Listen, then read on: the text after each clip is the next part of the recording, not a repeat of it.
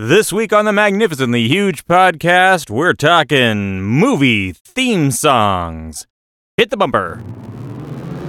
Welcome to the Magnificently Huge podcast with your hosts, Eric Reed, Brian Kruger, and Chris Ryerson. Three idiots who decided to slap an adverb together with an adjective to bring you one magnificently huge discussion each week about the movies and pop culture we kinda like, maybe even secretly love, before we ultimately crap all over them.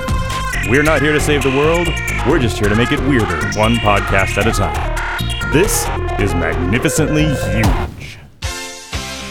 Welcome once again to the Magnificently Huge podcast. My name is Brian, and this week my friends Chris and Eric will join me, and we're going to have a lively discussion about movie theme songs. So for me, it's summertime. It's, you're getting in the car, it's hot.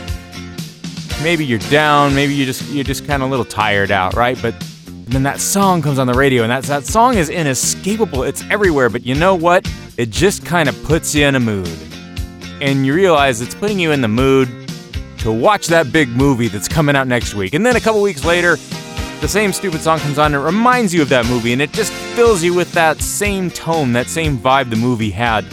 Movie theme songs are ultimately a marketing device, but they had this thing about creating a moment, about being the song of the summer, about extending the reach of a cultural moment into your home, into your car, into your headphones. And it's kind of a lost art.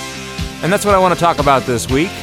We're going to get into it. We've also are back into our Fresh Shit segment where we talk about the more recent things we've watched or listened to or read. And we're moving that back to the front of the podcast.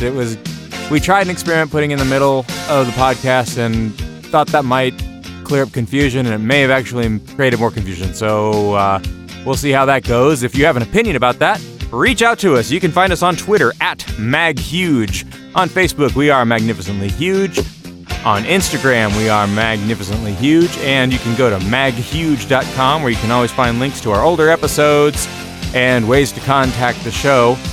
We're always looking for more listeners. We're begging for more listeners. So if you can leave a review on iTunes or Google Play or wherever you listen to your podcasts, that's helpful. If you can share us on your social media feeds. We've got an episode out there that's definitely getting more attention than the others. So let's see if we can get a few more episodes to do that. All right.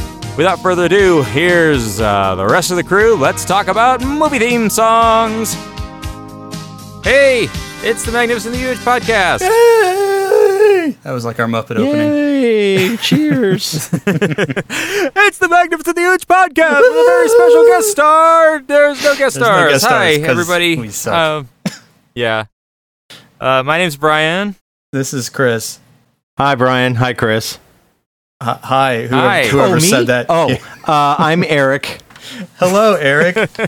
How's everybody doing this week? Not bad. Not bad. Lovely. My wife is out of town, so I am, as my mother would usually say, batching it, which means that I eat cereal for dinner and watch stuff on TV that I'm not usually allowed to watch, like Philadelphia Story or Grey Gardens. Because I'm a man's man. And fuck you for saying otherwise, bro. I'm over my flu, and I'm happy about that. Yeah, I noticed Yes, you didn't. You didn't have better. You don't have a rattle, which is nice. Yeah. So, Should have made you sing some Barry White, though, when you had the phlegm going on. yeah, exactly. Or some Frank Black. No, Yeah, give me a month or two. It'll be back. true. So I want to try going back this week to our previous format and starting the show off with a segment we call the Fresh Shit. This shit is fresh. Oh, shit, that is fresh. This stuff is really fresh. Whoa. Okay. I know. I'm prepared. Massive changes. Nobody noticed. This is the segment where we talk about things we've been up to the last week, things we've been watching, reading, whatever. Who's got some? I'll go. Should I raise my hand? Yeah, go. Oh, okay. Thanks. Long time. Oh, Eric, you had your hand up. Oh, I'm kidding. Chris. That's like every class I've ever been in. I did. Yeah, but it was a weird week. I caught a Kim Novak double feature on Turner Classics, which was serendipitous because we just did a show on double features, and so I thought that was funny. So I watched Bell Book and Candle from 1958, and that's sort of like a weird pseudo reunion with Jimmy Stewart after Vertigo that they did together. I've never heard of it. You've never heard of Vertigo? No, Bell Book and Candle. Oh, okay. It's sort of what the show Bewitched might have been ripped off from. Basically, Kim Novak plays an urban witch who casts a love spell on Jimmy Stewart, and then hilarity ensues. Hasn't this cat got anything better to do? Couldn't you give him something to read? And it's an early role with Jack Lemmon, so it's very odd. It's a favorite of my wife's. It's I don't know. It's a rom-com that's not heavy on the com. It's a really weird beast, but it does have the distinction of having Ernie Kovacs in a prominent role, and it's always fun to watch him do anything because he's just so weird. He plays a drunk author, and then she's got a cat named Pyewacket, which is her familiar, and I thought that was a cool name for a cat, Pyewacket. So I watched that, which, whatever. But then the second feature was one that she had produced a couple years later in 1962 called Boys Night Out, and it had Jim Garner and Tony Randall and Howard Morris, who you know as Ernest T. Bass from Andy Griffith. And it was basically, it's like four bachelor friends. Well, not bachelor friends. Three of them are married. Jim Garner's the single guy. And then they start contemplating about how to have a tryst in the city while they're on the train going home to the suburbs. These are the boys who turned into wolves on Boys Night Out. Well, that's what I'd call a worthwhile hobby. Beats running to make the 11:35. Beats walking to make the 11:35. It beats the 11:35. And then they all figure out the math, and then they go in on sharing an apartment. And then they figure out, well, then now we just need to find a girl. And then somehow Kim Novak shows up, and she's, unbeknownst to them, an anthropologist who's studying for her degree. And so she uses them for her project on sex in the suburban male. And the whole gist, and it's really disgusting, is that they all decide that, yeah, okay, she'll live here, and then we'll all just come in during different nights of the week and fuck her. And everybody's okay with that. And then Jim Garner, through the course of it, falls in love with her. Of course, she doesn't have sex with any of them. She just strings them along, and then eventually Jim Garner falls in love with her, and then they all live happily ever after. But the premise is so disgusting and so Mad Men 1962 that I had so much trouble finishing this thing. It was so awful. She produced it. Yeah. She's like, I want this movie to get made. Yeah. Okay. But it's called Boys Night Out, and it's in that sort of Doris Day, Rock Hudson-y era, Pillow Talk and all that stuff. And the requisite is you got Jim Garner and Tony Randall. And Tony Randall plays kind of a cad. It was very weird. So if you can find it, he was. So if you can find it, don't watch it. It's just disgusting on multiple levels. But I just wanted to bring it up because 1962. Wow, man. Wow. Sounds like the porn version would be great. I'm sure it would be. It would be like a pulling a train kind of thing. That's basically what they're going for. So yeah, it was. They're like, this one shouldn't come up in How Would You Cast the Modern Remake? No, but if you did, it would probably have what's her face from Trainwreck, Amy Schumer. I'm guaranteeing that. I figure you gender swap it first of all. Oh, you kids and your gender swapping. Can't you just three women decide that they're all gonna screw one guy when they can walk into any bar in the world and walk out? You're right. It's terrible. Exactly. Unless that guy is Chris Hemsworth. Oh yeah. I think we got a winner. So that's all I've got. It was a really slow week, and I just phased out on really crappy stereotypes of gender. Good times. Rock on. I saw The Incredibles 2. Oh, you dick! I still haven't seen it yet. Yeah. Can you believe Chris hasn't seen it? No. I thought. Have you? I've only seen the storyboard version. I haven't seen the final version. Oh, okay. And I feel like I'm missing a lot because I hear that, like the first Incredibles, a lot of it was design, and I hear the lighting is really good in the final. And the facial features are much more honed than the first one. Yeah, they look different. It's a little disconcerting. Interesting. But is it a good movie? Well, yeah, it's a sequel. Let me just say that. It's a sequel. A superhero sequel, no less. Yeah. Okay. I don't know. I can't say anything. You haven't seen it. I'll probably Can't see say it tomorrow. anything without And then ruining Eric, it? and will then we you can- will you verify does the raccoon still steal the show? No, but the raccoon part is pretty cool. Okay. So there's better stuff than the raccoon now. Yeah. Okay. So now you're going to have to go I- see it, Brian. It's like you haven't even seen it now. When you I saw feel it, that was way. there the the Elasticycle? Oh yeah. Okay. That was actually one of the more finished bits of the film, and that was really excellent. Right. No, But the raccoon was completely finished, so that might have influenced me. See, I want to share opinions, but I don't feel like I should until Chris sees it. Next time we meet, I will have very likely seen it. I plan on seeing it very shortly. Okay. I would have seen it tonight, but that didn't happen. Oh. So, boo. So I will have more on that later. But Well, I am that curious. just bought us some more time, so your turn, Brian. Okay. Well, let's see. I gotta at least call out that last week was Nerd Christmas. It was the E3 Expo, where all of the video game press conferences for the years are held. How many E's did you see? Were there more than 3? Oh, so many E's. Yeah. I don't know that there were very many games that really jumped out for me this year. A lot of things that were just kind of predictable. I'll call out a few. Kingdom Hearts 3. Kingdom Hearts is an old PlayStation 2 role-playing game that's a crossover between the Square Enix Final Fantasy games and the Disney Magic Kingdom.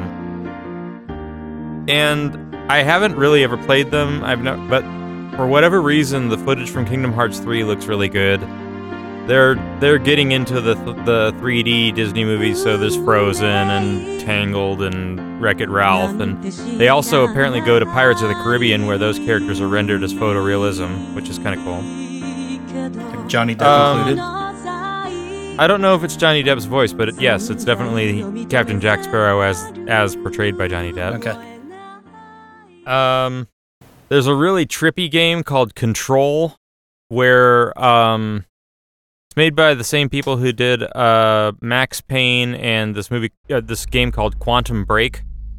And the idea is that the world itself is constantly shifting and moving, so it's kind of like an Inception world, where your character is rearranging everything. So it's not like a door opens, it's more like the wall spins into infinity. The oldest house is a shifting place. There are rules and rituals. You can keep traveling deeper. Like Dark City? Yeah, got that kind of vibe. Okay. And then all of the anime geeks are freaking out over a game called Jump Force, which is an anime character mashup. So it's got Naruto and the characters from Death Note and a bunch of other stuff I don't know. This is all good news, because I can only get into games if they're derivative. Yes. And then I did see a couple movies. So we went out to the theater for a RiffTrax Live. RiffTrax is the cast of MST3K after Joel Hodgson left. It's like the redheaded stepchild of MST3K. Yeah. Or the part of it that lasted the longest. But, it's kind of like imagine we had a somewhat successful basic cable television show 20 years ago.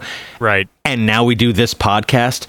RiffTrax is their podcast. Or it's like once Peter Murphy left Genesis and they got stuck with Phil Collins. Peter Murphy? I think he means Peter Gabriel. Oh. No, I meant Peter Murphy. Wow. I meant Peter Murphy. That's a different band. Oh. So yeah, they did Space Mutiny. Space Mutiny is a cheesy 80s sci-fi film from South Africa. Ooh. Have you seen this thing at all? No. I've never heard of it. Space Mutiny stars Red Brown, TV's Captain America. Oh. And it is all of the spaceship special effects shots are lifted directly from Battlestar Galactica, the original television show. Like, they don't even hide it. They just take it. Not in the slightest. It is just shots from Battlestar Galactica. Are you sure this isn't audio. Turkish Star Wars you're talking about? I'm sure it's not. This is South African Star Wars. Okay. There's a difference. Okay. Bollywood Trek. Maybe it's Bollywood Trek. Exactly. Do they, at any point, do you hear anybody go, hey, hey? No. Okay.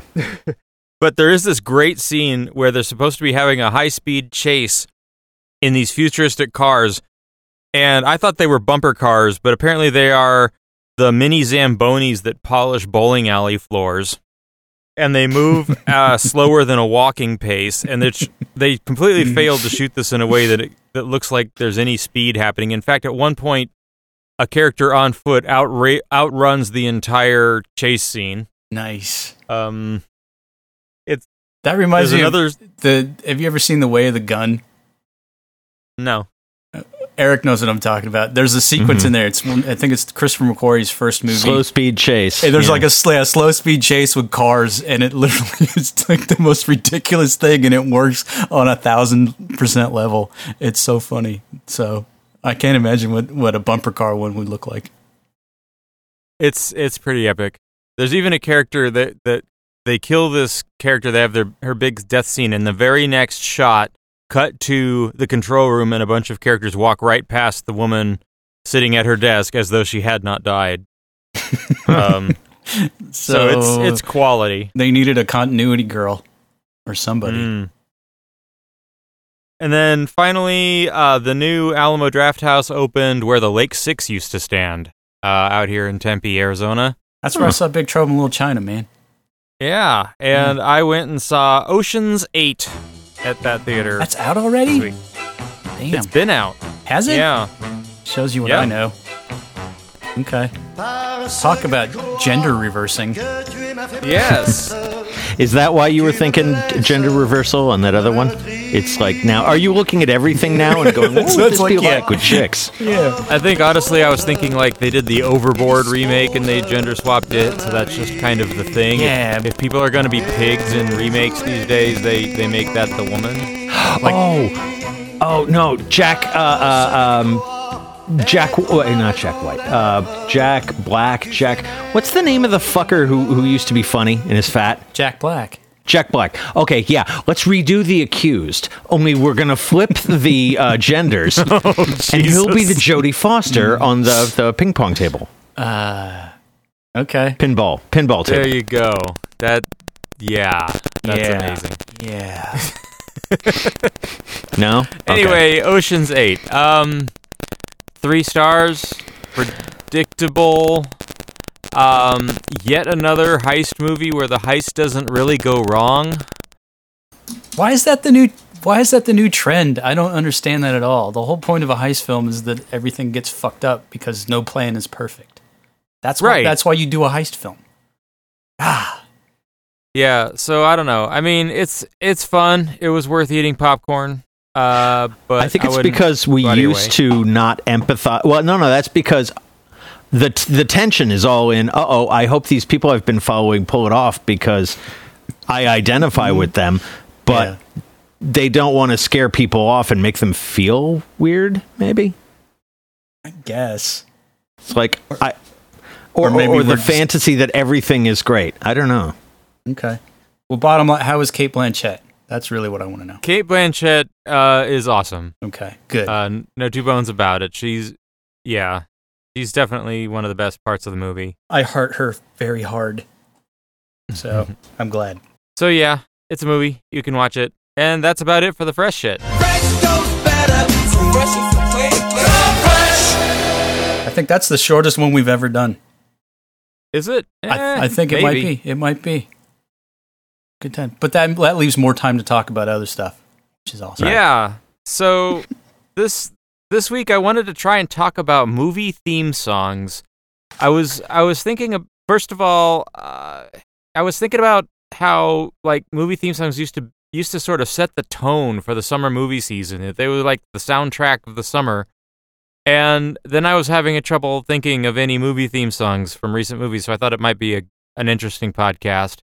Real quickly, I just want to set the ground rules. There are 2 types of movie theme songs we are not going to discuss, and those would be Bond themes, because that's a show to itself. Right. Exactly. And Kenny Loggins themes, because apparently that's like 3 or 4 shows to itself. We haven't half of which we've done. Yeah. We've done a couple of them, yeah. We haven't done Footloose yet, but oh, it's coming. It's coming. So for those of the listeners out there hearing this now, they can go look for it because it'll probably be in our back catalog by that time. Yeah. Just saying. I would also like to say Elvis Presley movies, I think we can avoid as well. I'm just going to throw that out there. What about musicals? I think musicals are automatic out. I think music. What I understood, theme songs. Yeah, that was the thing. Is the way I understood it when you brought it up was that it was songs specifically for the movie, not just like throw an oldie into the soundtrack and then call it a day. Right. But actual songs that were original to the movie at hand. That's the way I understood it. Yeah, so like a movie that was named after an old hit single probably doesn't count either, right? Yeah. So that was my understanding. Of that. So I went around and looked for original material set to songs for movies. We'll find out. I mean, let's face it, this is really just an excuse to make an awesome Spotify playlist. Check the notes for this episode. There's going to be a link to a Spotify playlist in there, and all the songs that we drop here, you can hear the full versions if they're on Spotify. That's correct. Let's get the obvious ones out of the way. Oh, like who are you going to call? Right? Yeah. Oh my God, you were thinking of that one too. In your neighborhood, who you gonna call? Ghostbusters. If there's something weird and it don't look good, who you gonna call? And that one pretty much is going to be top tier, gold standard. For that sort of thing because it's good. Well, because it's fun, but it's an earworm and it's good. It's not offensive like the Never Going to Give You Up song that I will not sing. Or because the song from Ghostbusters 2 that we closed out one of our earlier episodes with. Yeah. Fucking Hammer. Oh no, that was Bobby Brown. Oh no, that was Bobby Brown. Never mind. Oh yeah. Never mind. You know it. Too hot to handle, too cold to hold. Okay, no. Now stop. You got to stop that. Never gonna give you up. Never gonna break you.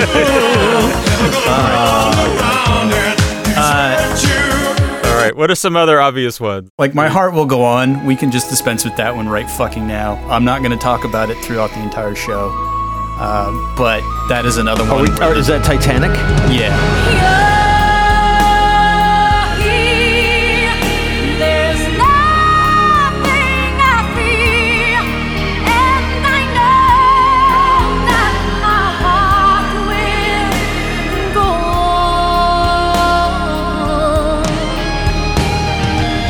That's the one. Yeah. Another example where the song is interwoven with the actual movie, and you can't separate them with that death. Well, you can certainly try. Can I just say, as long as we're not going to discuss that or Titanic, if you have or haven't seen Titanic, there's a web series on YouTube called Death Count. And they go through movies and they just show the parts where people die. And the death count on Titanic is fucking amazing. It would almost like every time somebody dies, you hear ba-ding, ba-ding, like they're picking up coins. And every time it hits 100 deaths, Jesus. It goes ba. It's all Mario. Wow. And the part where the ship is going down is just ba-ding, ba-ding, ba-ding, ba-ding, ba-ding, ba-ding, ba-ding. Again, that's just, and we've mentioned this in the past, but that's just like trying to make a drinking game out of The Punisher starring Dolph Lundgren. One of the few movies where I had to give up. For people that haven't heard any previous episode where we've talked about this, basically he comes up into the elevator into the the ninja stronghold and just lays waste to a bunch of ninjas with a machine gun, and it's just I'm done. That's basically it. Okay, another one we don't have to mention is "I Will Always Love You." Yes. Yeah.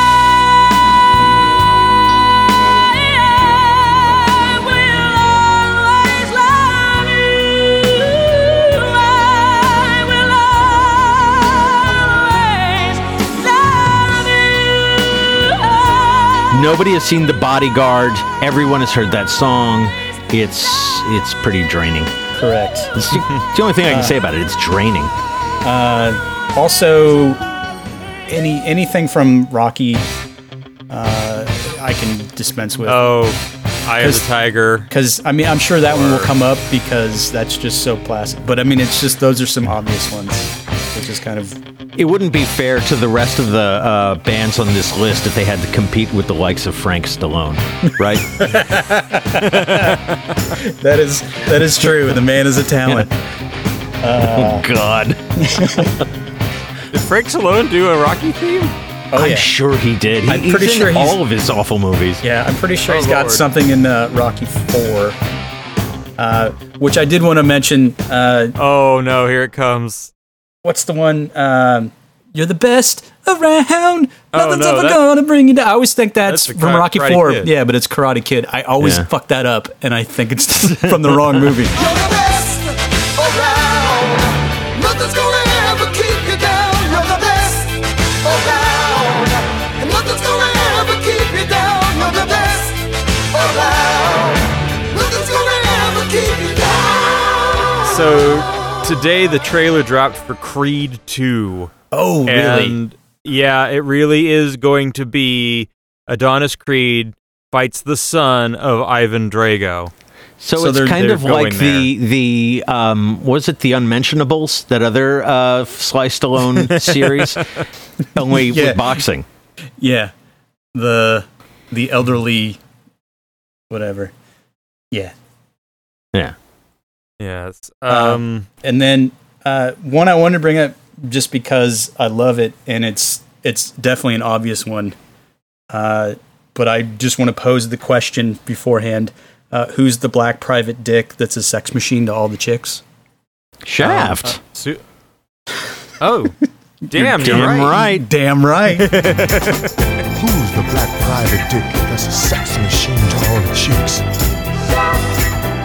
Damn right.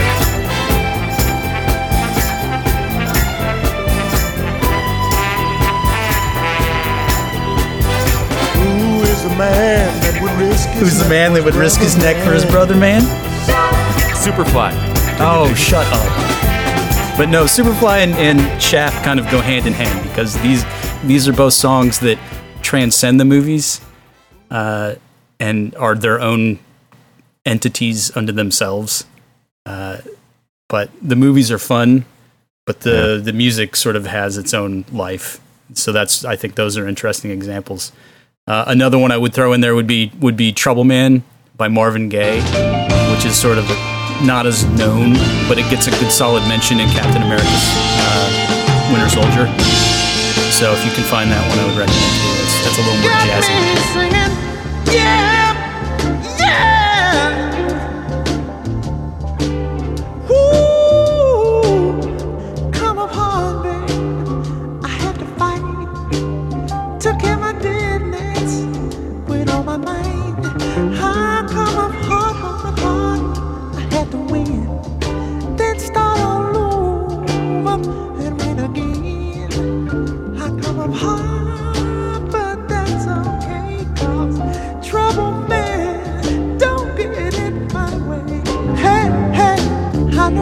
And I see some faces, I got good connections. They dig my directions when people say that's okay, they don't bother. So how are we proceeding right now? Like what is this grouping?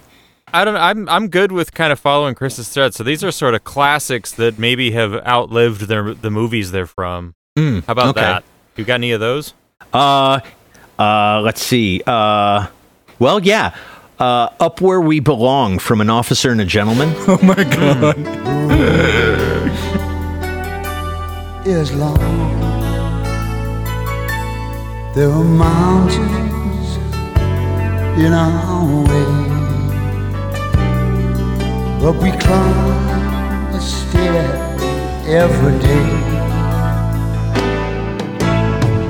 The lift is up where we belong,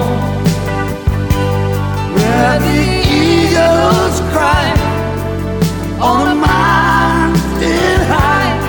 My thinking is largely, you know how that song goes. You have not seen An Officer and a Gentleman since you were in grade school. I mean, you are correct. Yeah, so I would say that's a song that has some legs to it, right? Yeah, that was kind of where I was looking on that one. Because another one I thought of was... What a Feeling from Flashdance? Yeah, well, anything by Irene Cara.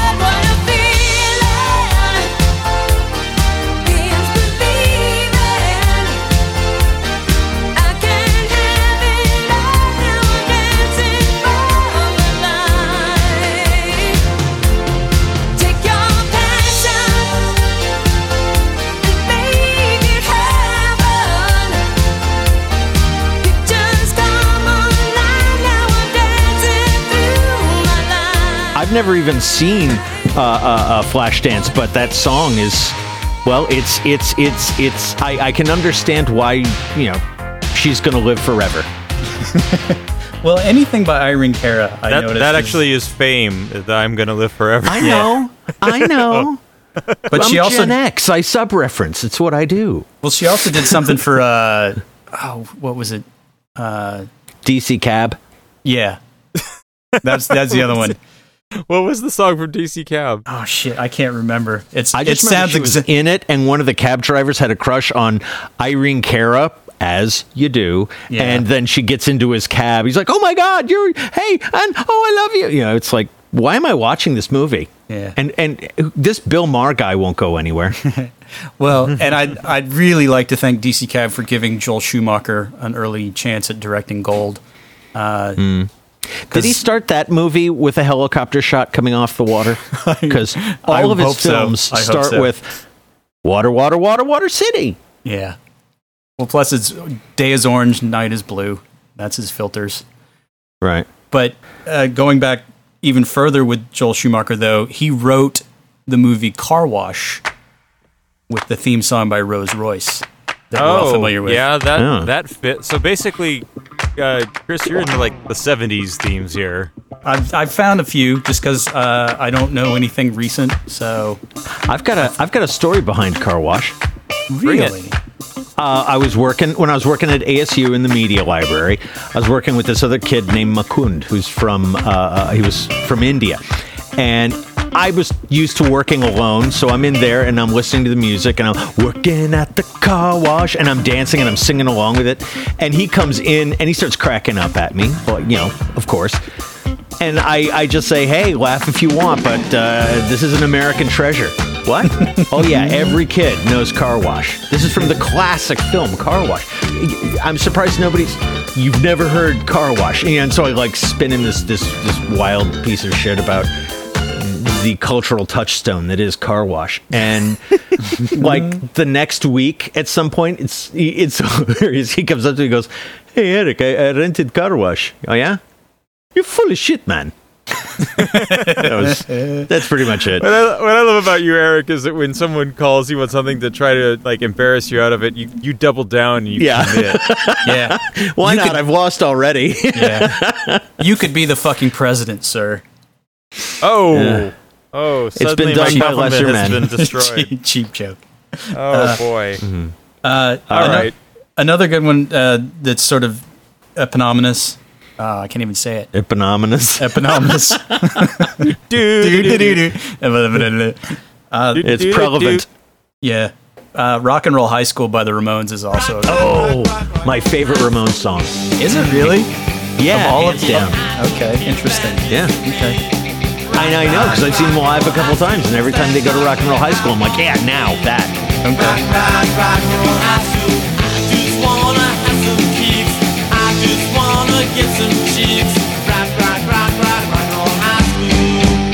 Which came first, Rock and Roll High School or Rockaway Beach? It's all basically the same song. Yeah, we've all failed miserably at this segment called "No, You're Ramones." We fucked it up. Hey, how about the songs that are just like really awful? Can we clear out the ones that are hideous? Because I like Failure. Okay, I'm all for it. This was one of the bullet points. Yeah, songs that were huge hits and we can't stand them was what I had put down. Mm-hmm. Yeah. What was the one, Eric? I got 2 words, or possibly 1 word. Bat dance. Bat dance. I remember like seeing, there's a video for the Batman movie. It's coming out. All right. What the fuck is this? Yeah, what the? And it's like 10 minutes long. I remember, I think I might have fallen asleep during the premiere of the video. I'm just like, I don't understand what is going on. And at one point he like yells, "Shut the funk up." And I think I may have been on the fence about Prince up to that point, but after that I was like, fuck Prince. I just never liked Prince. Did you just say funk Prince? Yes. Okay. Chris, you got a big fat stinker for us? That we can't stand? Oh, there's so many. I mean, where do you start? You Light Up My Life by Debbie Boone can definitely take a walk off a short fucking pier. I love that song. You do not count. That doesn't count because they made the movie You Light Up My Life around the song because it was such a hit. Oh, denied. Really? No, I thought the movie came out and that was the theme song for the movie, and then it outshone. All right. No. Well, then forget I said anything, except that it can take a flying leap. No, that is absolutely true, unless I'm wrong. Okay. All right. Well, one that kills me then is when Limp Bizkit did that fucking song for Mission Impossible 2. Oh. Take a Look Around is what it's called. And I'm on board for the first 30 seconds or so until the knucklehead starts doing the nu metal rap shit. Because they're doing the Lalo Schifrin. Exactly every Limp Bizkit song. Yeah. Oh, this is great. Oh, fuck. No, it's not. Follow me into a solo. Remember that, kid? So what you wanna do? And where you gonna run when you're staring down the cable of a mic pointed at your grill like a gun? Limp Bizkit is rocking the set. It's like Russian roulette when you're placing your bet. So don't be upset when you're broke and you're done. Cause I'ma be the one till I jet. I know why you wanna hate me. I know why you wanna hate me. But it's, they got the good groove going with the Lalo Schifrin bass line. Why you trying to hate me? Yeah. Why you trying to hate me? It's like, fuck off. Nobody likes me. Like that would be Will Durst, and I'm so angry. It takes no effort to hate him. I don't have to try. Yeah. But my dog. I don't know what happened. I don't know what happened to my dog Catcher Block before we got him. But something happened where guys who wear backwards baseball caps piss him off. And the first time I saw this, I thought, good, excellent. Well, the thing that kills me about that song is that it's musically it's pretty decent, just because it's based on a classic riff. And they just, if it was just all music, I think I would like it. But it's kind of like when I hate to go into Bond themes, but when Moby did that rework of the 007 theme. Oh God, yeah. You don't really notice that it's Moby because it's just a classic tune done well. Yeah. And that Mission Impossible theme has turned out to be pretty flexible. Like the version they're playing in the trailers for the new one is pretty cool, and of course there was the Adam Clayton, the two guys from U2. That's a really good version of it. Because again, rhythm section. Yeah, but that's pretty much just the original song, but done kind of better. Well, except that they bring it to a 4/4 tempo. They take it out of the 5/4 tempo and bring it to 4/4, and they got away with it. And I think that laid the groundwork for all of the rest since then. So they're responsible for Limp Bizkit ruining my childhood. Yes, blame U2. God damn it, U2. They put a neat backbeat on it too. I remember that. I remember that's what tripped me out was the bum ba ba bum ba bum ba ba ba ba bum bum. It was We'll play the clip. What did you come up with, Brian? What was your big? The one I fucking hate is I Had the Time of My Life from Dirty Dancing. I love singing it though. It's so sad. I had the time of my life. Yeah. That song needs to die in a fire. I owe it all to you. And that is what the second of 3 Jennifer Warren theme songs, because Love Lift Us Up Where We Belong.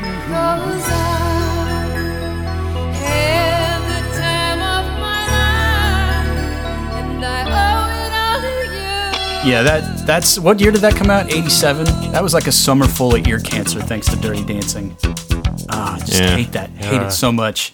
It's like it eclipses Grease 2 in my esteem. Boy, that's rough. Yeah. While we're capping on big hit shitty theme songs, I want a special shout out to Mr. Will Smith. Yes. Who did both the Men in Black song to Forget Me Nots. It's the MIBs. Here come the MIBs. Here come the Men in Black. They won't let you remember. The good guys dress in black. Remember that. Just Wild Wild West. And Wild West. God damn it with the Wild Wiki Wild West song. Wicked Wild West. Jim West, Desperado, Rough Rider. No, you don't want nada. None of this. 6 gunning this, brother running this. Buffalo Soldier. Look, it's like I told you. Any damsel that's in distress, be out of that dress when she meet Jim West. Roughneck, so go check the law on the by. Watch your step will flex and get a hole in your side. Swallow your pride. Don't let your lip react. You don't wanna see my hand where my hip be at. With Artemis from the start of this, running the game. James West, taming the West. So remember the name. I hate that movie so much. I think that their original website, though, from Universal, is still online somewhere, and it's the most amazing 90s website ever, if you can find it. But I think I looked at it a year and a half or so ago, because I just stumbled across it. Interesting story about that song. They played it at the MTV Music Awards, and it was a big, huge production number, and Stevie Wonder was playing along and singing, and they finished the number and they cleared the stage, and apparently nobody remembered to go get Stevie Wonder, so he's just sitting at the piano while everyone's going, no. Yeah, it's fucking great. It's fucking great. Fingertips Part 2, my ass. God damn it. Oh, boy. Well, another one I want to bring up, too, because this one I'd totally forgotten, but it was fucking everywhere in, I guess it was 86, 80s, I don't know. It's from Mannequin. It's the Starship song, Nothing's Gonna Stop Us Now. Oh. And it's got that amazing drum break to start the whole song, and then it rolls into just generic 80s kick drum ballad rock music. It's amazing.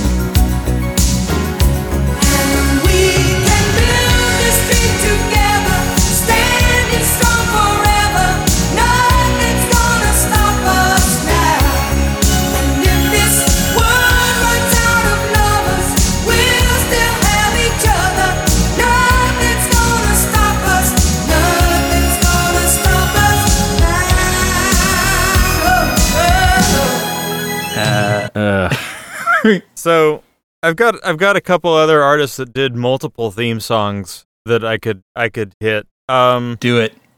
Okay, let's stick with the ones we hate for a minute. Bryan Adams. Yes. You know it's true. I do it for you.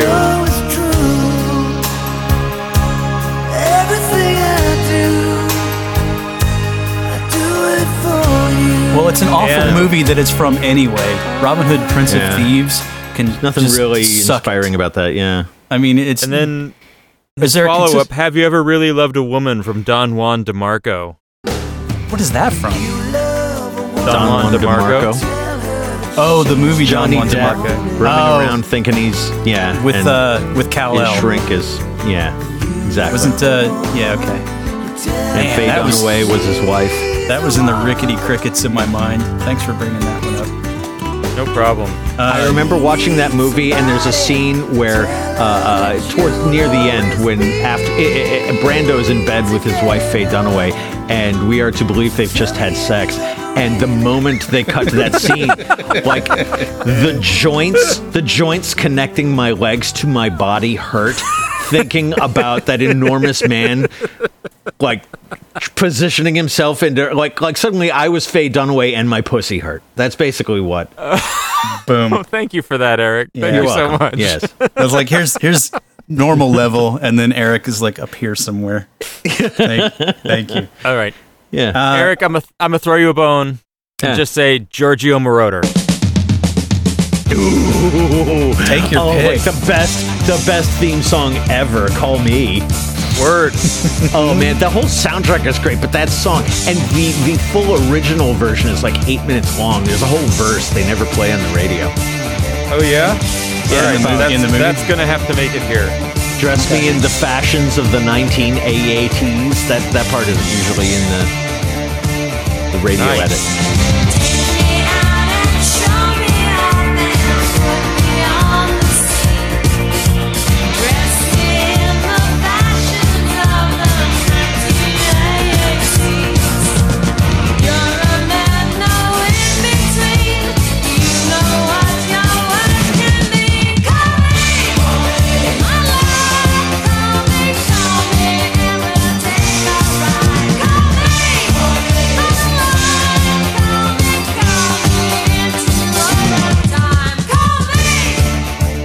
Marauder was also responsible for the Never Ending Story theme.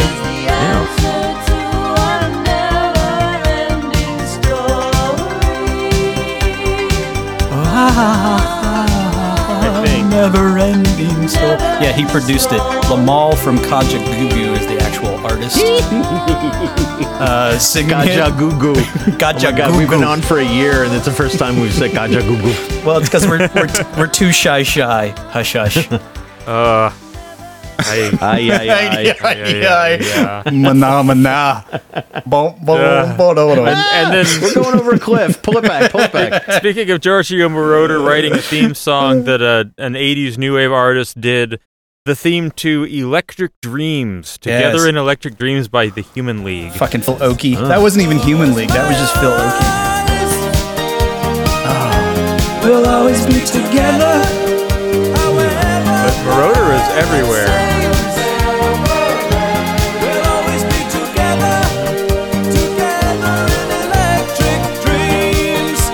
I think actually, didn't he? God, he had something to do with Top Gun. I think he did songs and produced the Top Gun. Yeah, soundtrack. He wrote most of them. Yeah, he produced Danger Zone. Yeah, or no, it was Take My Breath Away. That's the one he did.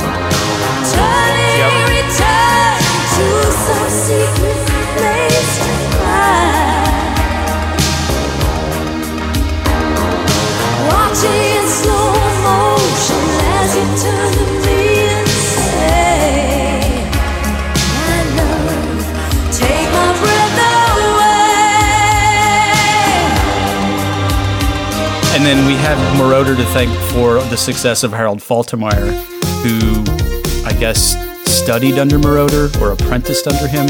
And so then you get like Axel F for Beverly Hills Cop and Fletch and all the 80s themes that weren't Moroder is pretty much him. But Axel F was an example of a hit instrumental theme. An example of a contemporary instrumental theme from television was the Miami Vice theme. Yeah, which was Jan Hammer. Jan Hammer. Have you listened to that recently? Yeah, it's fun. Yes. Oh, actually, it's so bad.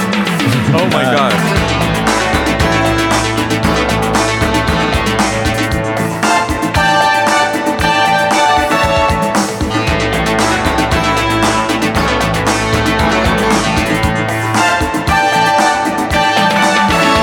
Another one along those same lines, though, Peter Gunn. I could not. I mean, the show was forgettable, but that song is just gold. But you do Peter Gunn. You do the Art of Noise version, though.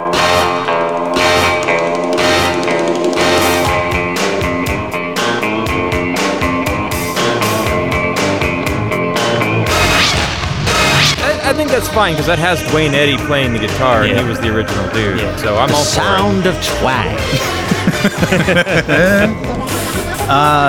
And then one other really shitty one that I wanted to bring up because it was everywhere in '85, and it's another Joel Schumacher tie-in.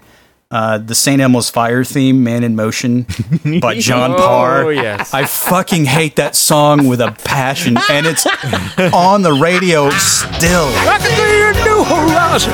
Have to take a mile of fear. I'll be where the eagles flying higher and higher. Gonna be a man in motion. All I need is a pair of wheels. Take me where my future's lying. St. Elmo's Fire.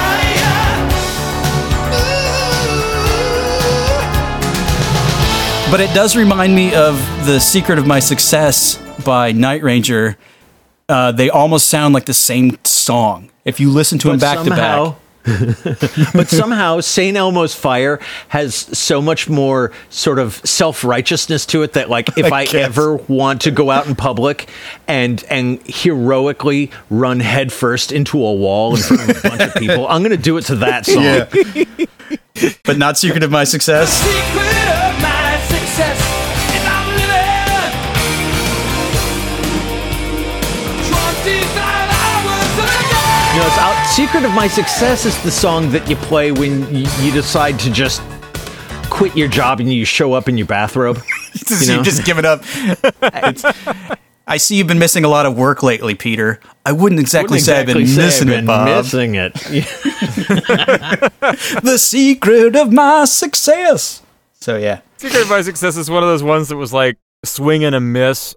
And I think the most emblematic of that in my mind is the Mick Jagger theme to Ruthless People. It's up there. That was Mick Jagger? Yeah. That is Mick Jagger. That's like, but that will always equate then peripherally to him and Bowie doing Dancing in the Streets. Which was just them like dancing in doorways. It's the same level of awful. Have you seen the video of that where they just have the Foley effects, like no music? Oh yeah, the music no video of that. Yeah. the no music video. Yeah. That and the one for Jamiroquai, where he's dancing in the room with the those are good ones. But yeah, Ruthless People, God, that's awful. I don't even know how far it charted, but I can't imagine it did very well. I don't know, but someday we've got to dig into. I mean, it came up in the Zucker Abraham Zupper episode, but damn, I like Ruthless People the movie. It's a good movie. Yeah. It's a really shitty theme song, which I'm surprised they haven't remade it. It's so good, it needs to be ruined. How could you gender swap that, bro? Yeah. Yeah. Yeah. Well, another one too, and it's not a great movie. It's passable at times, but the theme song, oh my God. Paul McCartney doing Spies Like Us. Ooh, what do you do? No one else can dance like you. So what's all of us? There ain't nobody spies like us. Hey, what do you say? Someone took your plans away. So what's all of us? There ain't nobody spies like us. You remember jamming out to that one? Yeah. Wow. That one is just all kinds of awful. Spies like us. Yeah. Oh, boy. Ooh, what do you do? No one else can dance like you, and so... How did they get Paul McCartney? Oh, who knows? What? I mean, Jesus. and that was after Give My Regards to Broad Street. So it's not like... that's how. Yeah, it's not like he was already riding a high. You know what I mean? So... Oh. Plus, it's a movie starring Chevy Chase and Dan Aykroyd well past their comedic primes. I'm pretty sure they were pulling out any stop. Let's get a Beatle. Yeah, really. Well, and I remember it was on the radio a lot before the movie came out, and they played it all the time, and I thought, oh, wow. And so then I went and saw the movie, and then the song just disappeared like a week later. Yeah. I mean, all right, it was amazing.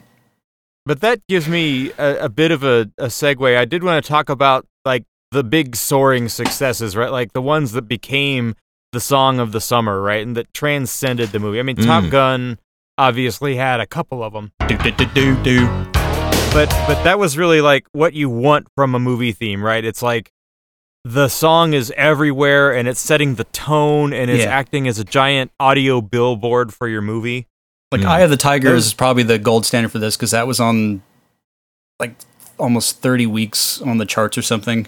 I mean, it was just stupid. Yeah. And that's the one everybody thinks of when they think Rocky, I think, apart even from the main theme.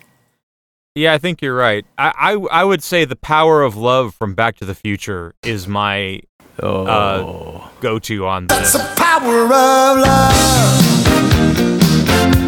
That's the power of love. And the thing with that, too, is I have the cassette of the soundtrack still.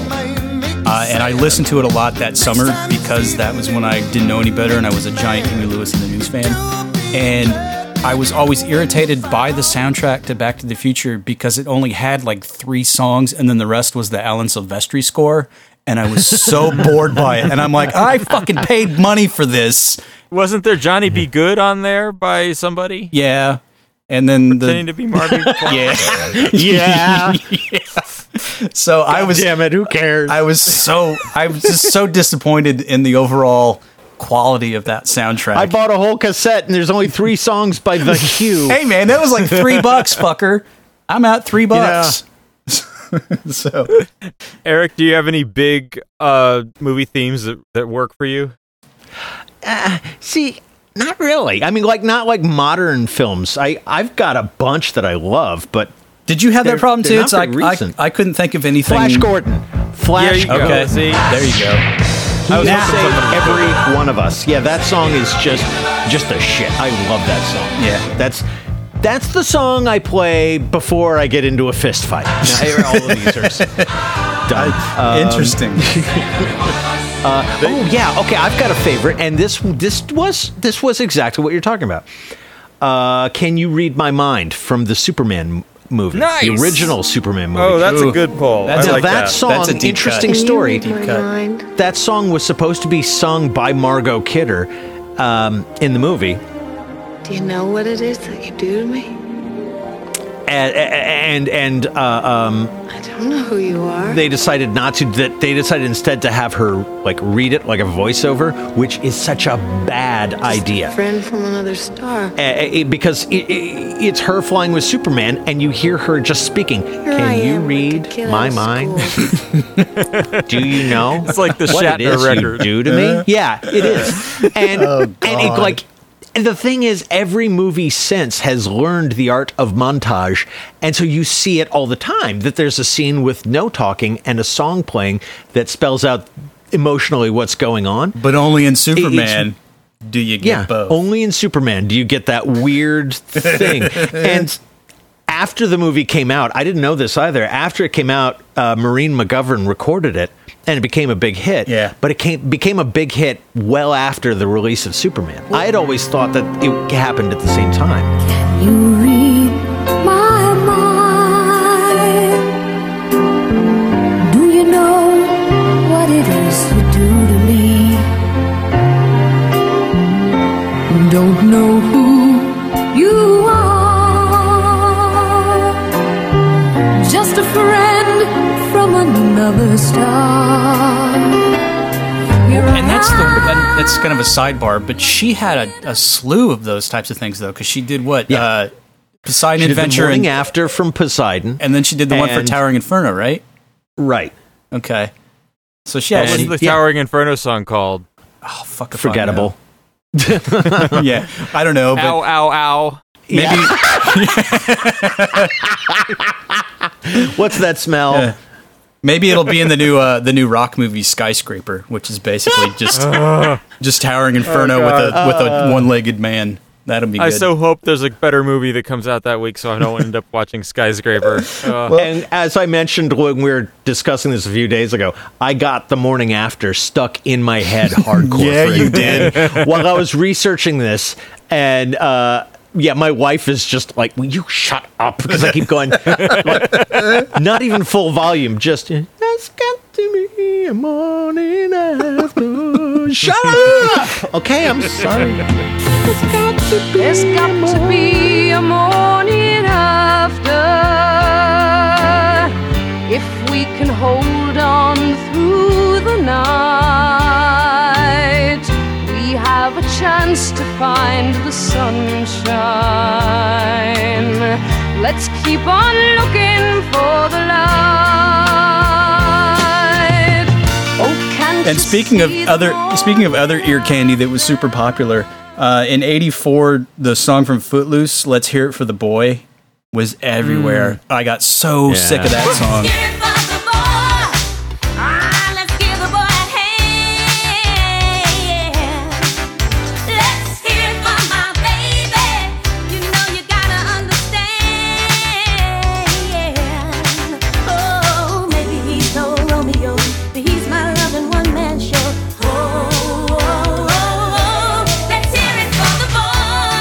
Footloose and Flashdance were like this 1-2 punch of ubiquitous soundtracks just in general. Yeah. Like Agreed. Maniac. Yeah, great for girls, bad for everyone. Well, and else. then you add on to that, Purple Rain came out the same era, so it was just soundtrack shit everywhere. And then it But died off. No, the next year, I think we had a song of the summer, and all the children sang, "We Don't Need Another Hero." I was Tina going to bring Turner that up. from Yeah. Mad Max. All the children say we don't need another hero.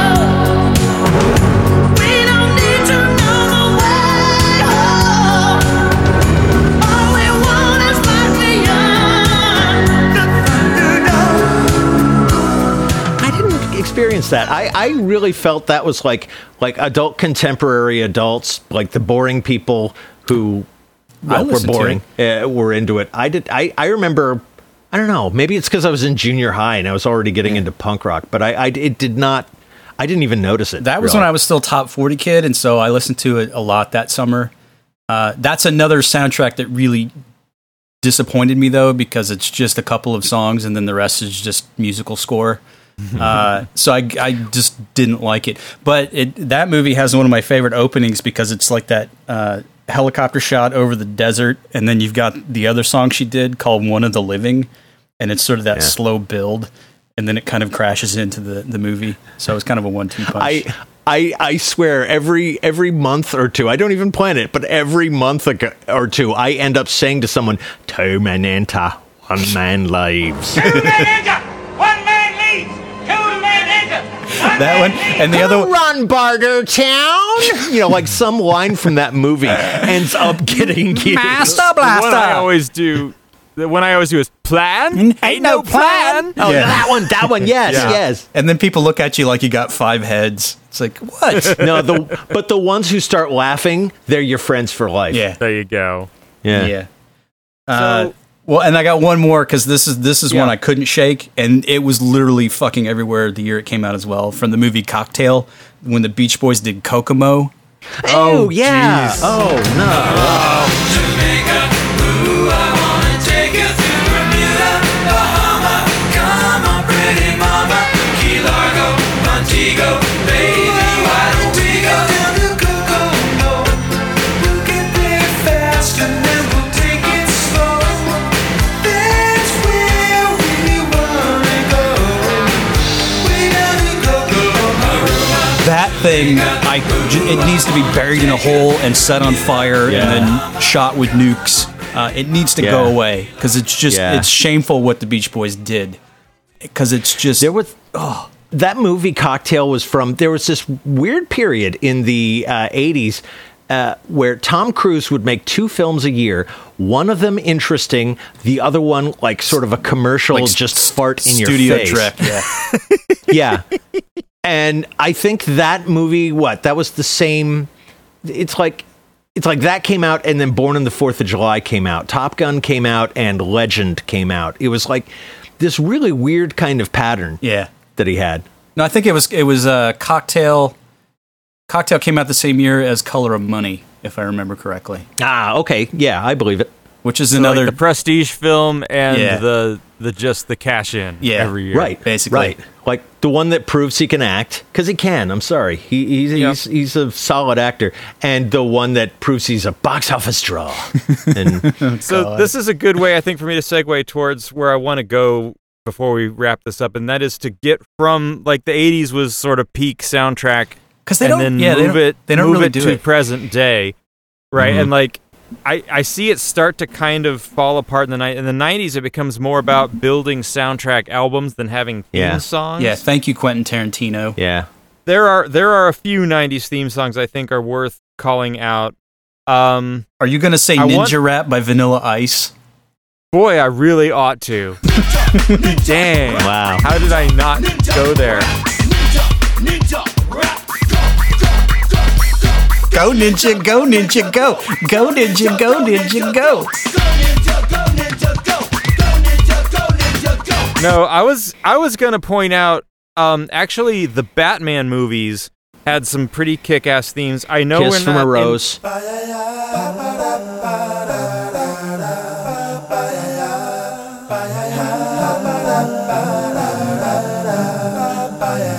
Actually, I was going to go with the other one, so I know it's you too, but Hold Me, Thrill Me, Kiss Me, Kill Me set the tone for that movie, I felt.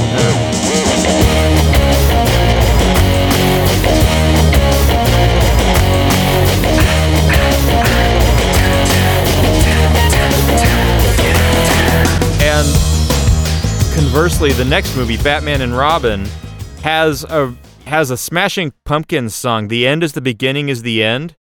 Which really, yeah, that is a great song, and I get all pumped up for Batman and Robin, and then you go to the theater, and it's like, boy, did it not have that tone.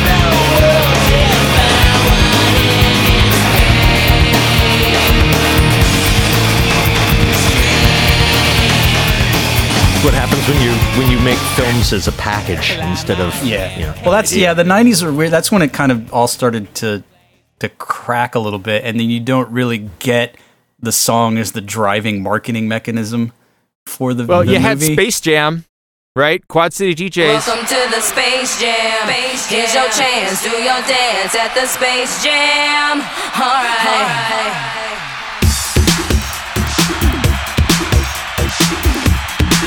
I believe I can fly. Oh, and that. I Yes. believe I can touch the sky. I think about it every night and day. Spread my wings and fly away. I believe. See, I didn't know that was from a movie. Yeah, Space Jam. Yeah. We actually covered that in our crap movies saved by good soundtracks episode. And you've forgotten it completely. So But you I would also too. get- I would too. You also get a couple more. The Alanis Morissette's "Uninvited" from City of Angels. That was good. That's a great song. Yeah. It's don't know definitely this. outlived the movie. I don't know this one. Well, it oh, Here, that's let's the- wait. Here, I'll play it for you.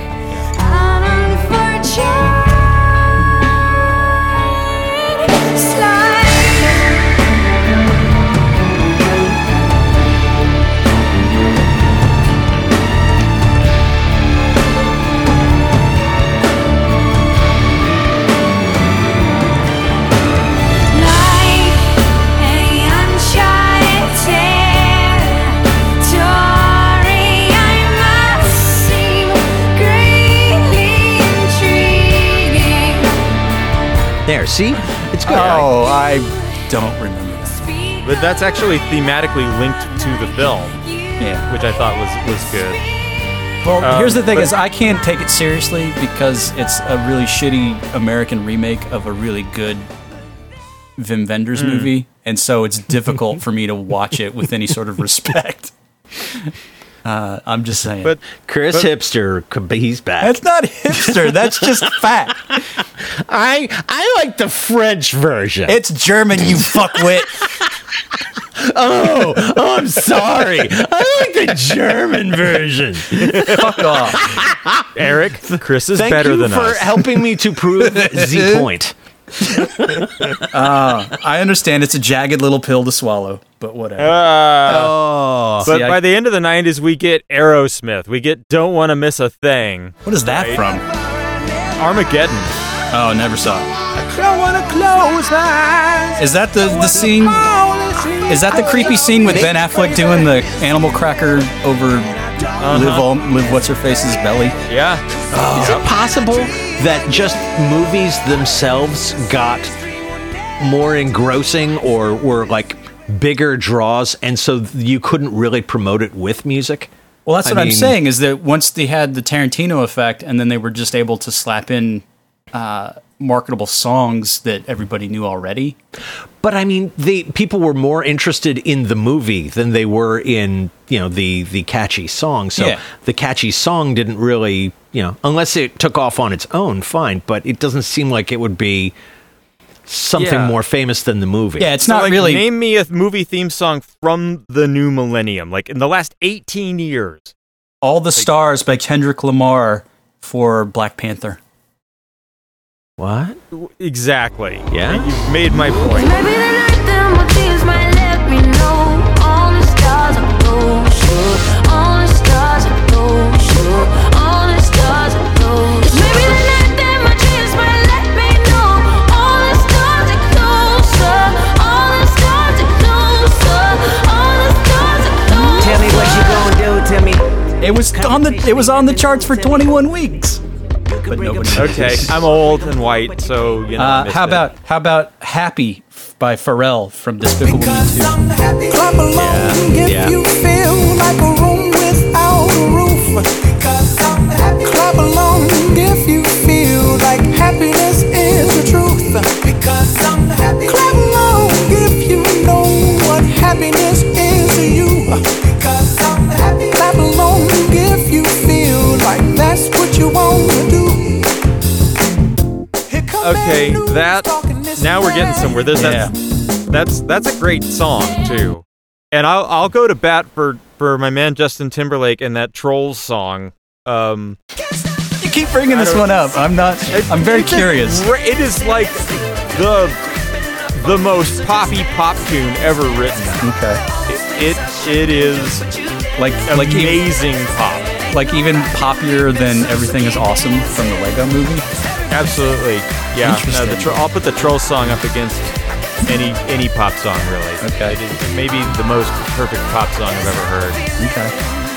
Interesting. Can't Stop the Feeling. That's the song. It has so many layers. Okay.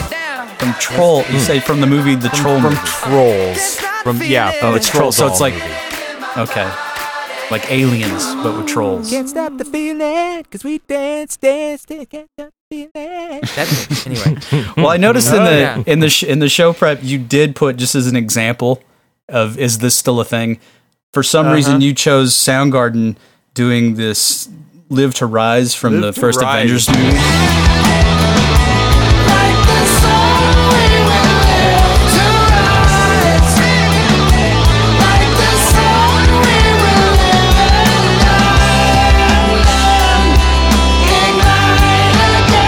I watched the video on YouTube after I read that because I didn't have any clue what it was. Yeah. And it sounds like Soundgarden, but good God, that thing just drones on for fucking ever and a day. It's like, does it ever fucking stop? And then I was listening to it some more and I'm like, are they just stealing their own riff from Spoon Man? It sounds like Spoon Man, just the tempo slowed down just ever so slightly. I'm like, this thing is just a joke. Oh God. I think that song stuck with me because it was in a Marvel movie and I sat through the credits. Okay. Right, to see the end credits sting, and they played that through the end credits of Avengers. And they made a video for it, right? Like they tried to make it a thing. Yeah. But I don't know if anybody cared. Well, it reminded me of when Chad Kroeger did the song for Spider-Man, the Tobey Maguire one, that song Hero. And they got the lead singer from the band Saliva to help him out, a guy named Josie Scott. And it's just this weird, like, Three Doors Down sort of acoustic guitar rock bullshit. The hero save us. Not good or whatever, I don't know. Yeah. It's fucking awful. Oh my God. So that's does Let It Go from Frozen count? That was really good, and that was a big song. Disney though.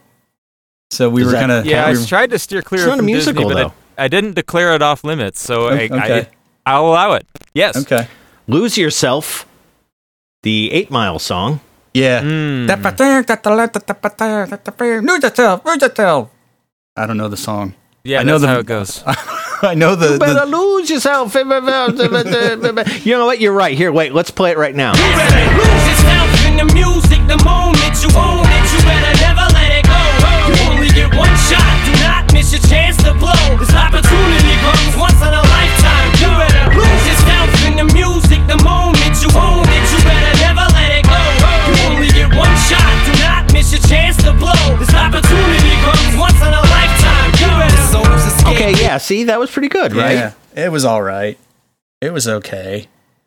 You only get one shot. Do not miss your chance to flow. Shut up. Word. Oh my God. I got a list of favorites I want to jam through at some point. Just saying. Oh, okay. I'll just call it one other modern one, and then we can do the favorites. This year, Deadpool 2 has a theme song. He got Celine Dion to do a song called Ashes.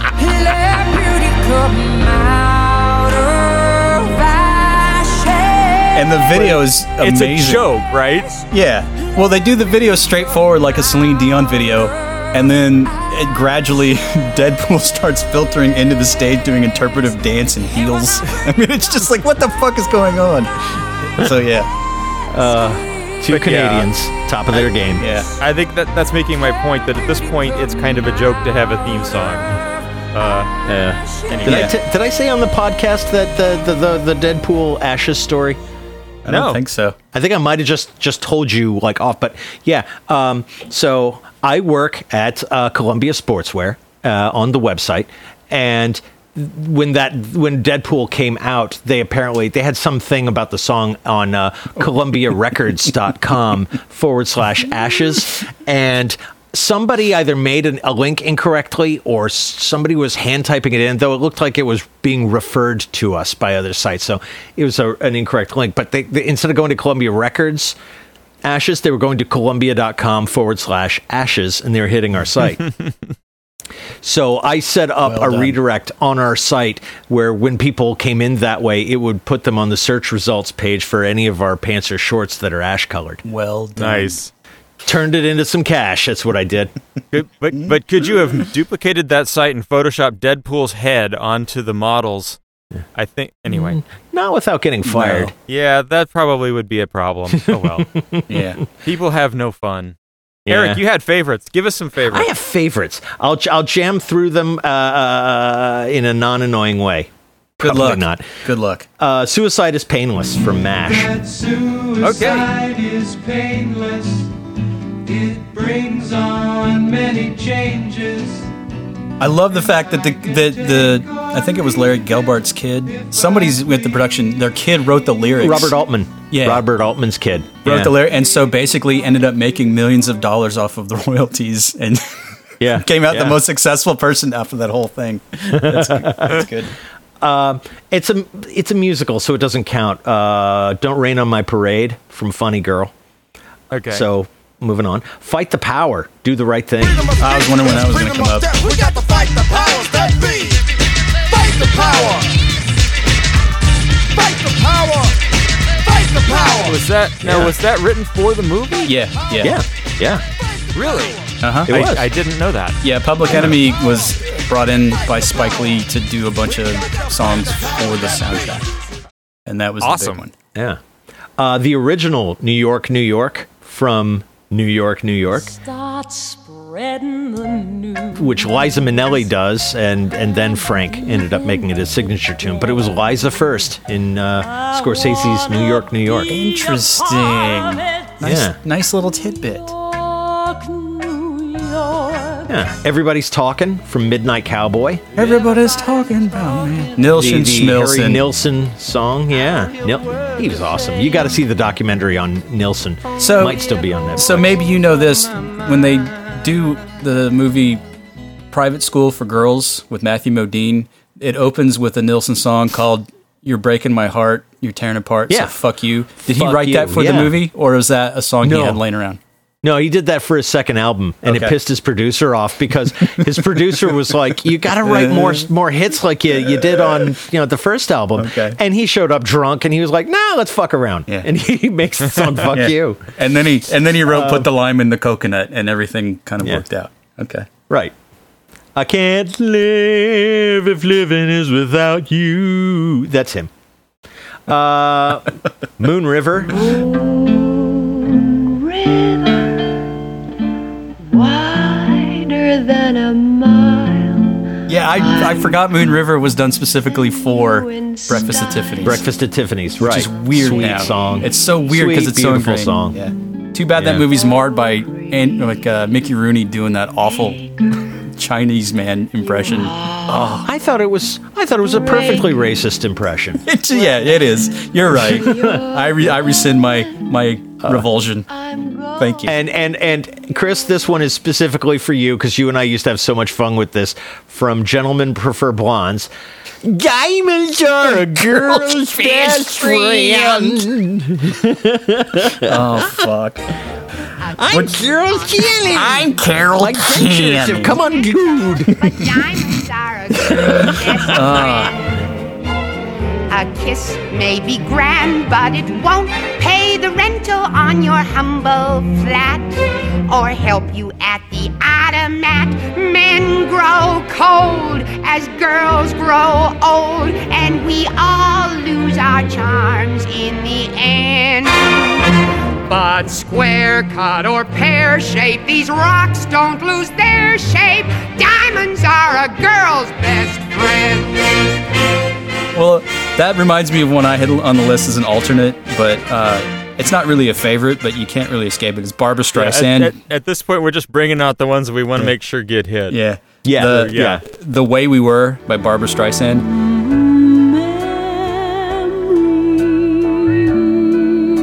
Like the corners of my mind.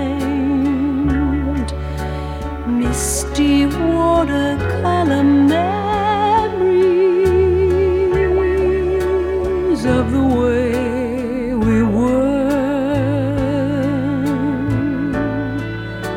I only bring it up. I only bring it up because it's not A, it's an obnoxious song, but B, my wife and I went to a revival showing of something a while back, years ago, and they showed a trailer for The Way We Were, and there's a scene in it where Barbara Streisand tells Robert Redford, she's like, "I made you a pie. Do you like pie?" And then his response is, "What kind of pie?" And I leaned over to my wife and said, "Hair." And she started laughing in the theater. And so that's all I can think of now when I hear The Way We Were. So I just wanted to bring that up. You're welcome. There was some, I'm trying to remember what Barbara Streisand song it was, but Bowie was supposed to make a song for a film. I can't remember what film, but he submitted the song and it got rejected. And instead they went with My Way. Paul Anka's My Way, which was written at this. It's like I can't remember. It was I fucking can't remember. But anyway, so yeah, they end up going with My Way, and David Bowie says, "Fine, fuck it, I'll release a song myself," and it was Life on Mars. Nice. Trying to imagine any parody between Life on Mars and My Way. It's like what was going on in that room? Or whatever that thread is between David Bowie and Paul Anka. I mean, that's I want to know that too. What? I believe it's made of cocaine. Yeah, lots and lots of cocaine, and maybe some Dilaudid. They were at some New York party. They were both high as fuck. They were both watching two women on a bear rug making out, and they both said at the same time, "I've got a song." And so they went off in different directions. And history was made. Speaking of which, and I'm surprised Eric didn't bring this one up, but nobody remembers the movie, but everybody who is a fan of the group knows the song. Steely Dan singing FM. Yeah. Oh boy, that's a deep cut. Yeah.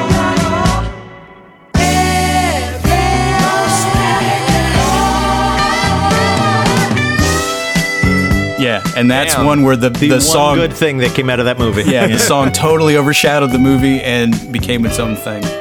So I'm surprised that one didn't come up. No, I don't know. That's a good call out. But, okay, wait, very quickly. As Time Goes By from Casablanca. Sure. You must remember this. A kiss is just a kiss. A sigh is just a sigh. The fundamental things apply as time goes by. That's a gimme. Over the Rainbow from Wizard of Oz. Someday I'll wish upon a star and wake up where the clouds are far behind me, where troubles melt like lemon drops away above the chimney tops. That's where you find me. Rainbow Connection by Kermit the Frog. Yeah. Have you been half asleep and have you heard voices? I've heard them calling my name. Is this the sweet sound that calls the young sailors? The voice might be one and the same. I've heard it too many times to ignore it. It's something that I'm supposed to be. Someday we'll find it, the rainbow connection, the lovers, the dreamers, and me. 9 to 5. Yeah. From 9 to 5. An actual theme song. Tumbled out of bed and I stumbled to the kitchen. Pour myself a cup of ambition and yawn and stretch and try to come to life. Jump in the shower and the blood starts pumping. Out on the streets the traffic starts jumping with folks like me on the job from 9 to 5. Working 9 to 5. What a way to make a living. Barely getting by. It's all taking and no giving. They just use your mind and they never give you credit. It's enough to drive you crazy if you let it.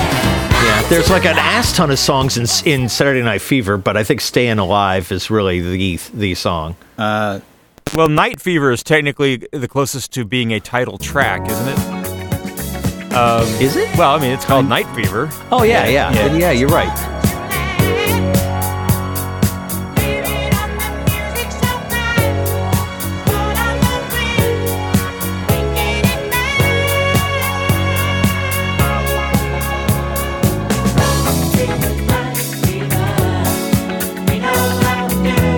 But I think everybody, if you say Saturday Night Fever, they think Staying Alive. Yeah. And as I said, my mostest favoritist one is Call Me. My second mostest favoritist one is Flash Gordon.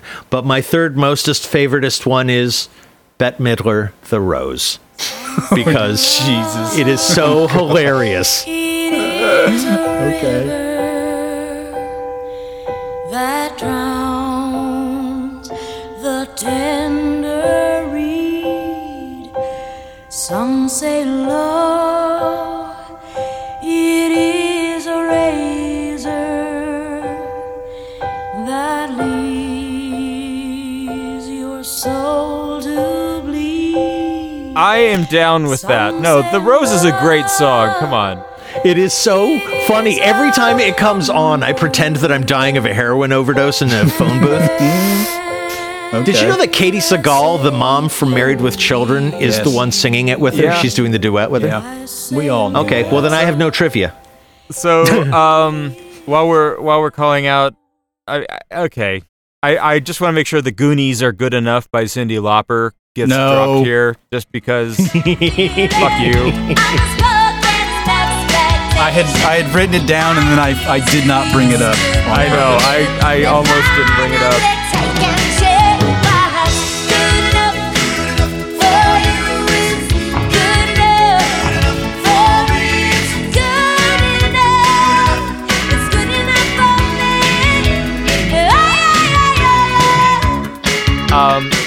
Along the lines of The Rose, this one's a guilty pleasure of mine, but it's probably my favorite Phil Collins song, Against All Odds.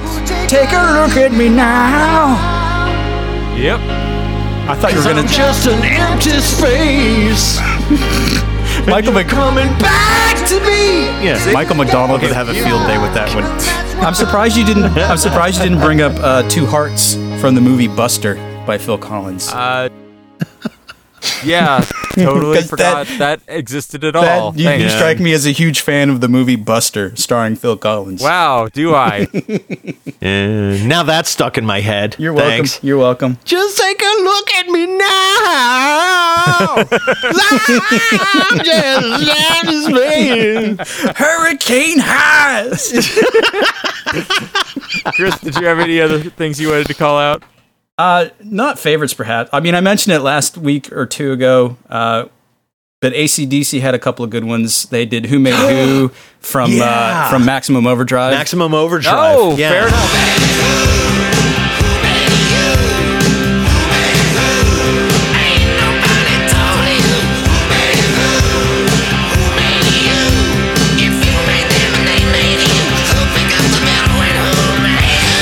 And then they also did Big Gun for Last Action Hero, which is the only good thing about that movie. All right.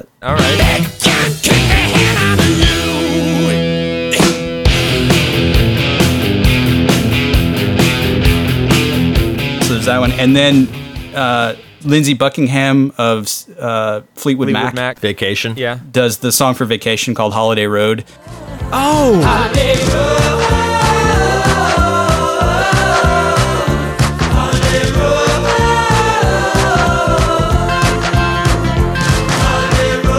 Which is just him repeating the same phrase over and over and over and over and over to a really catchy beat, and that's an earworm and a half. So why did I have it in my head that was Kenny Loggins? I don't know. I don't know. Okay. And he never released it on an album. No. It was only on the original release of the soundtrack, which you can't find anymore. Yeah. And so it's like very rare. And apparently a couple years ago, he did it live just for shits and giggles, and people went crazy. I wonder if he did the barking noises at the end. Because that would be the only way you could really pull it off. Yeah. So if we're at the end, I want to close this out with one last thing.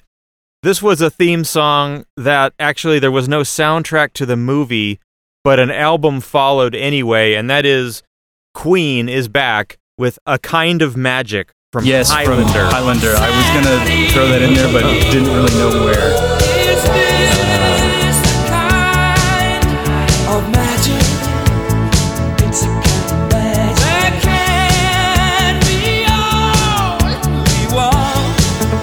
Yeah, they just made an album called A Kind of Magic and released it as a Queen album. And then Freddie Mercury died. Awesome. They were just awesome. Yeah. Him and Brian May were just awesome. I mean, they can do anything they want. They made a theme song out of Flash Gordon, one of the dumbest movies, one of the dumbest subjects, and it's awesome. Yeah. Agreed.